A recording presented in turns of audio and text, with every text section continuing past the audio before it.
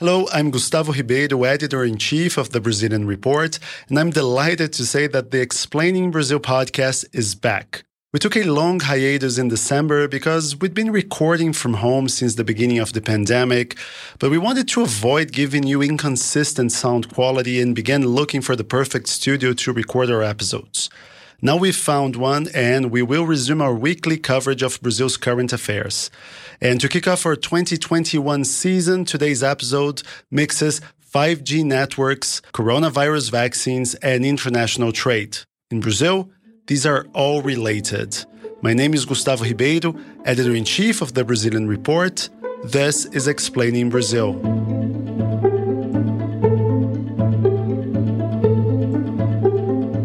If you search for the terms 5G and coronavirus online, you'll come across myriad conspiracy theories claiming that 5G technology, the fifth generation of mobile networks, somehow causes COVID-19, or at least reduces our immune response to the coronavirus.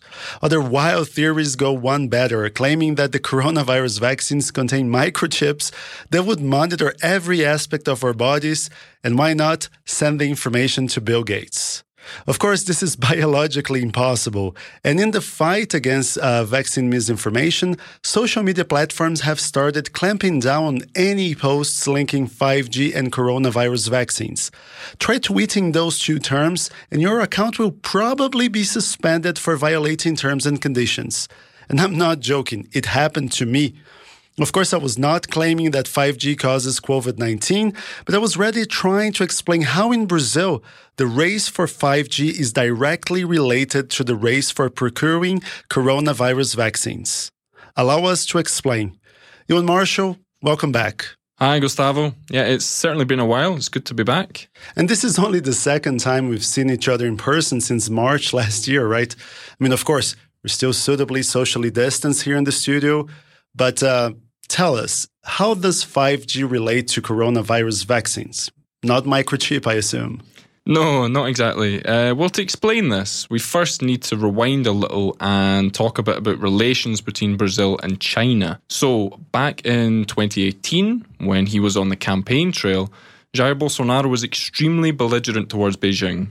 He railed against Chinese investment in the country, saying that China wasn't buying in Brazil, it was buying Brazil. A grande máxima, né? A China não está comprando no Brasil, ela está comprando o Brasil. And he even visited Taiwan, which of course is a major no-no in diplomatic terms. Right, because China does not recognize Taiwan as a sovereign state, and in order to avoid ruffling feathers, Brazil has never done so either. Exactly. But once he became president, Bolsonaro toned things down a bit and he tried to establish a more amicable relationship with the Chinese president, Xi Jinping. He even visited Beijing and he hosted Xi during a BRICS summit in Brasilia. Nós queremos mais que ampliar. Queremos diversificar as nossas relações comerciais. But then came the pandemic. Yeah, so that caused another shift in Bolsonaro's messaging, and he began following the cues of ex-US President Donald Trump. He and his politician sons would refer to the coronavirus as the Chinese virus. He suggested that the Chinese-made coronavac vaccine would turn people into crocodiles. Se você virar o jacaré, é problema de você, pô. Vou falar outro bicho que ele pensar que falar besteira aqui, né? And members of his administration flat out offended the Chinese people with, a series of racist remarks. And it reached a point at which the Chinese embassy issued a not-so-subtle warning that Brazil, which heavily relies on China for its agricultural exports, should not want to have China as an enemy. Yeah, so things got pretty tense for a while. So how are things now? Well, the tension has subsided significantly, and that's because Brazil depends on China for vaccine inputs. So the country needs 420 million doses of coronavirus vaccines to inoculate its entire population. And not only is the Chinese-made CoronaVac the most readily available vaccine in Brazil, But China is also a major producer of vaccine inputs, even for those which are developed in other countries. Right, and late in January, China played hardball with those supplies, didn't it? Yeah, so Brazil struggled to get the go-ahead from China to import inputs for the production of the Coronavac in São Paulo. And while it was a strictly technical delay, in Brasilia it became clear that if the Chinese government wanted the process to be smoother, it would have been. And that kicked off a series of negotiation efforts involving Congress and lobbyists to try to improve diplomatic relations between Beijing and Brasilia. Yeah, I mean, multiple members of Congress, former presidents, everyone tried to put out the fire. But what exactly has Brazil done to iron things out? Well, now we get into the crux of this episode. As we have written on the Brazilian report, the government is now using 5G networks as a key bargaining chip. So, during the toughest times of Brazil-China relations, President Bolsonaro hinted that he would ban Chinese telecom giant Huawei from Brazil's upcoming 5G auction. Now, in exchange for smoother trade relations with regard to the coronavirus vaccines, Bolsonaro is now no longer expected to shut Huawei out of the bidding process. And just to give some context here, Bolsonaro went as far as he could without actually declaring a ban on Huawei, even supporting a plan by the Trump White House that would create, quote, a safe space for 5G networks without what it called nefarious actors. And it included the Chinese Communist Party in that list. Yeah, so our Brasilia correspondent, Deborah Alvarez, she said that things were so tense between the two countries that Chinese ambassador Yan Wanming told government officials that he would no longer speak with Brazil's xenophobic foreign minister Ernesto Araújo, which is absolutely not customary in diplomatic relationships. But Brazil is not only trying to trade 5G for vaccines with China, is it? No, that's right. As we speak, Communications Minister Fabio Faria is currently leading a 10-person mission to Sweden, Finland, South Korea, Japan and China to meet with leading 5G suppliers. And he has been part of negotiations around vaccine inputs. The Communications Minister negotiating vaccines. I mean, why not? Yeah, so the government is not exactly being discreet about its intent to link 5G regulations to the shipment of vaccines to Brazil and make it a sort of quid pro quo arrangement. What do you mean? Well, Faria is using the trip to discuss getting COVID-19 vaccines for Brazil with Marcus Wallenberg, who's the Chief Executive Officer at Investor AB, which owns a stake in both British-Swedish lab AstraZeneca and telecom equipment maker Ericsson. And we at the Brazilian Report got access to a letter sent by the Communications Ministry in Brazil to Wallenberg. What does it say, Ewan? Well, it's mostly exposition about how current supplies fall far behind the demands of the Brazilian population, and then it finishes by saying that the government, quote, kindly requests the board of AstraZeneca to consider prioritising and expediting vaccine consignments to Brazil, as well as facilitating APIs, which are active pharmaceutical ingredients or, vaccine inputs, with a view to strengthening ties for the joint production of AstraZeneca vaccines and future exports to third parties. So, when you have the communications minister negotiating vaccine shipments, you can be sure that there's more to this than meets the eye. For sure, yeah. And next on Explaining Brazil, we will discuss the risks the Bolsonaro government is taking by putting itself at odds with Beijing. We'll be right back after a short break.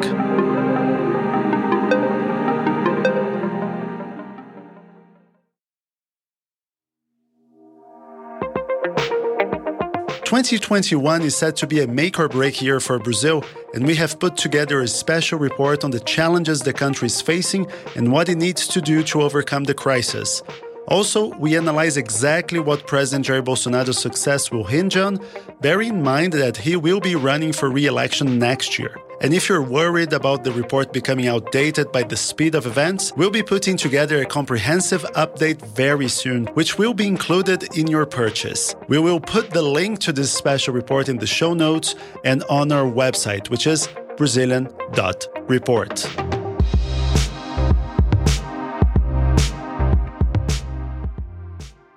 This is not the first time we've discussed Brazil-China relations on this podcast, but trust me, there's always something new to talk about. It's hard to understate the sheer importance of China for Brazil. It buys up to a third of our exports and half of our commodity exports. It is also the top trading partner of half of Brazil's 27 states. So if Beijing sneezes, Brazil usually contracts pneumonia. That wasn't the case at the turn of the century, though. And one of the startling things about Brazil's dependence on China is just how fast it has developed. To understand how this came to be, we welcome Mauricio Santoro, a professor at the State University of Rio de Janeiro, who is literally writing the book on Brazil-China relations. Mauricio, welcome back. Tell us, how did China grow to become Brazil's outright biggest trade partner? Was there government action involved, or did it just happen organically? It's an interesting question. It happened everywhere. It was not just between China and Brazil.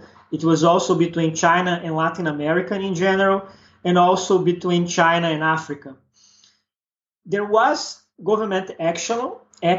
There were public policies to stimulate that, but they were Chinese policies and not Brazilian or Mexican or South African.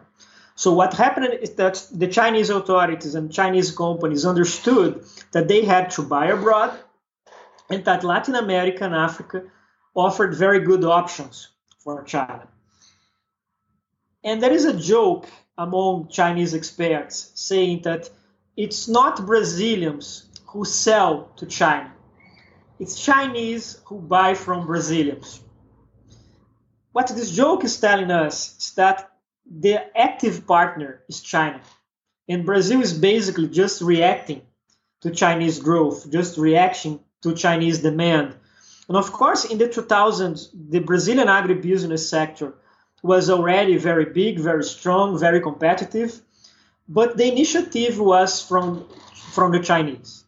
They basically understood that, okay, Brazil has some very good options. Let's buy soy from them. Let's buy oil. Let's buy iron ore, and so on. And it was something that happened very fast. In the year 2000, Brazil was selling more or less $1 billion. The bilateral trade was more or less $1 billion between the two countries. And just 20 years after that, it's $100 billion every year.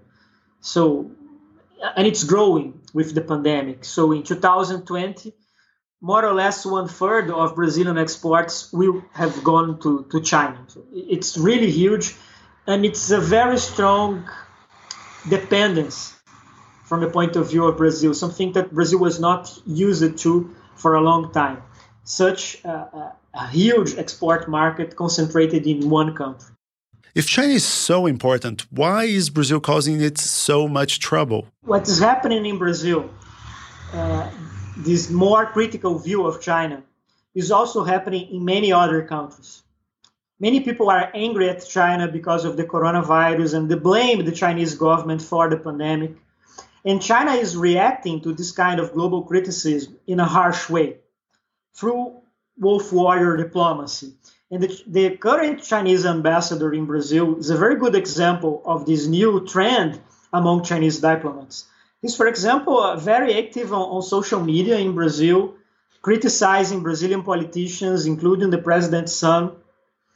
So the message that the Chinese government is trying to send is that don't mess with China, because if you do that, the Chinese government is going after you. So it's a terrible moment to pick up a fight with China. What Brazil should do right now is to exploit the conflict between China and the United States to get the better part of each partner, because both of them are very important for Brazil. What kind of consequences are we facing? Brazil is a very fragile economic situation right now. We are in the middle of a big recession. We need the Chinese export markets. We need Chinese investment. So there is a limit to where the president can go, what he can say about China. And Brazil is facing the threat of economic retaliation from China, as China is doing right now with Australia. That may happen in Brazil with Brazil as well. So although Australia is a very rich country, developed nation, the pattern of trade that it has with China reminds me of Brazil. So Australians export to China iron ore, whole goods, and they import industrial goods, more or less like Brazil. And they also have a very strong political relationship with the United States. military alliances, political alliances, everything that you can imagine. And they started to be very close, too much close to the United States for the taste of China, especially concerning Huawei, concerning the 5G internet pattern. So Chinese decided to retaliate Australia, not in iron ore, not in the most important goods in this economic relationship, but in wines, in beer, in grain, in tourism. So in other economic relations that are also important for Australia, but that are not really that important to China. So what's the lesson that Brazil can get from that? That if the things get really nasty between Brazil and China, the Chinese are not going to retaliate us in soy or iron ore or in oil, because these products are important to China. But they can go against Brazil in meat, for example, or in other products that are also important for Brazil. And Brazil is very vulnerable right now. Brazil cannot afford to lose any kind of foreign market because of the recession. Mauricio, thank you very much. We now travel across the globe to talk about Australia-China relations and how they offer a blueprint of what could happen to Brazil if the country continues on a collision path with Beijing. We're pleased to welcome David Spears, an award-winning Australian journalist who hosts The Insiders, Australia's most popular political affairs program. David, thanks for making the time to speak with us. For context's sake, what's the history of Australia-China relations and how dependent on China is Australia for trade? Well, the Australia-China relationship has been one of great trade dependence for many years, and it's been a very positive one, up until a few years ago. About 6 years ago or thereabouts, Australia and China signed a free trade agreement. That was really the high point of the relationship. Xi Jinping came to Australia. He spoke to the Australian Parliament, which is a rare honour provided here in Australia. This trade agreement was signed, and trade certainly grew from that point. Australia, in fact, now relies more heavily on China as a market than it ever has before. It makes up nearly half of our exports. So it is critically important to Australia. Then about 3 years ago, things started to become more difficult in the relationship when there were real concerns in Australia about China's attempts at political influence in Australia, concerns about what it was doing in the South China Sea, concerns about cyber attacks, and concerns about foreign investment as well. The Australian government responded to these concerns in a number of ways. One was to ban Huawei from involvement in the 5G network in Australia. We were the first country to do that, and clearly that upset the Chinese. It was banned on security grounds that weren't publicly explained. Then Australia introduced what are called foreign interference laws, making it a criminal offence to try to interfere in any Australian political process.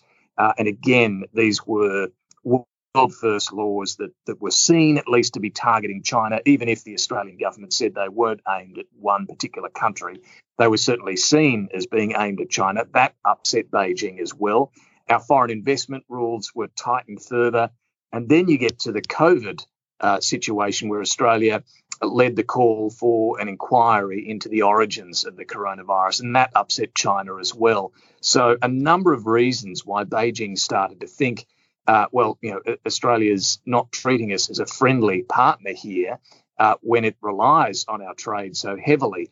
And what we've now seen in the last 6 or 8 months is China retaliate through various trade sanctions on our exports, from beef to barley to wine, and that's starting to really hurt Australian exporters. What led Australia to adopt a more aggressive stance against Beijing, and how did China respond?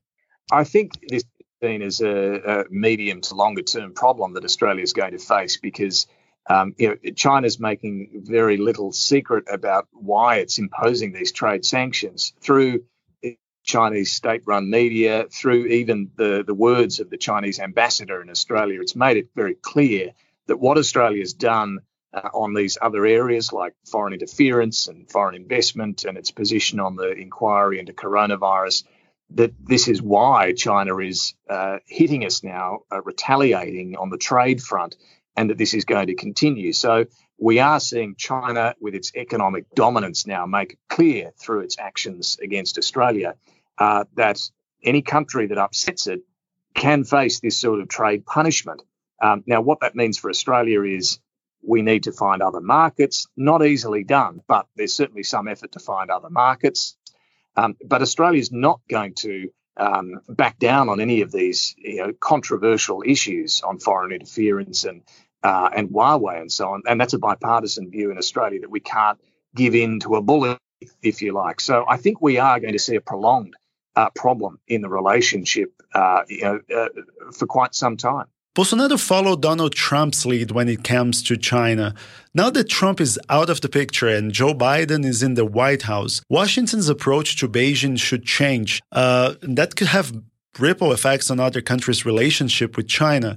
Do you have the same feeling about Australia's relationship with Beijing? I think that is the great hope in Australia, that Joe Biden might be able to normalise some relations between the US and China, and that will have some benefit to Australia as well, because there really isn't any other path that's clear to improve relations between Australia and China right now. So, yes, there is some hope being placed in Joe Biden being able to normalise things. But look, how far he's willing to go in terms of US engagement in this region, on the trade front as well, we don't really know. But certainly Australia will be looking to the Biden administration to normalise ties with China and perhaps provide an opening for Australia to get some dialogue going with China again. Our ministers and our Prime Minister have not had any contact with their Chinese counterparts now for more than 12 months. They've been frozen out, refused even a phone call from their Chinese counterparts. So, it's a pretty frosty relationship right now, and any sort of dialogue would certainly be welcome. David, thank you. If you like explaining Brazil, please rate us with 5 stars. That will help more people find out about this show. Or you can sign up to the Brazilian Report, the journalistic engine behind this podcast. We offer a 7-day free trial, no strings attached, which gives you access to the site for a full week without the need to insert any credit card information whatsoever. I'm Gustavo Ribeiro. Thanks for listening. See you next week.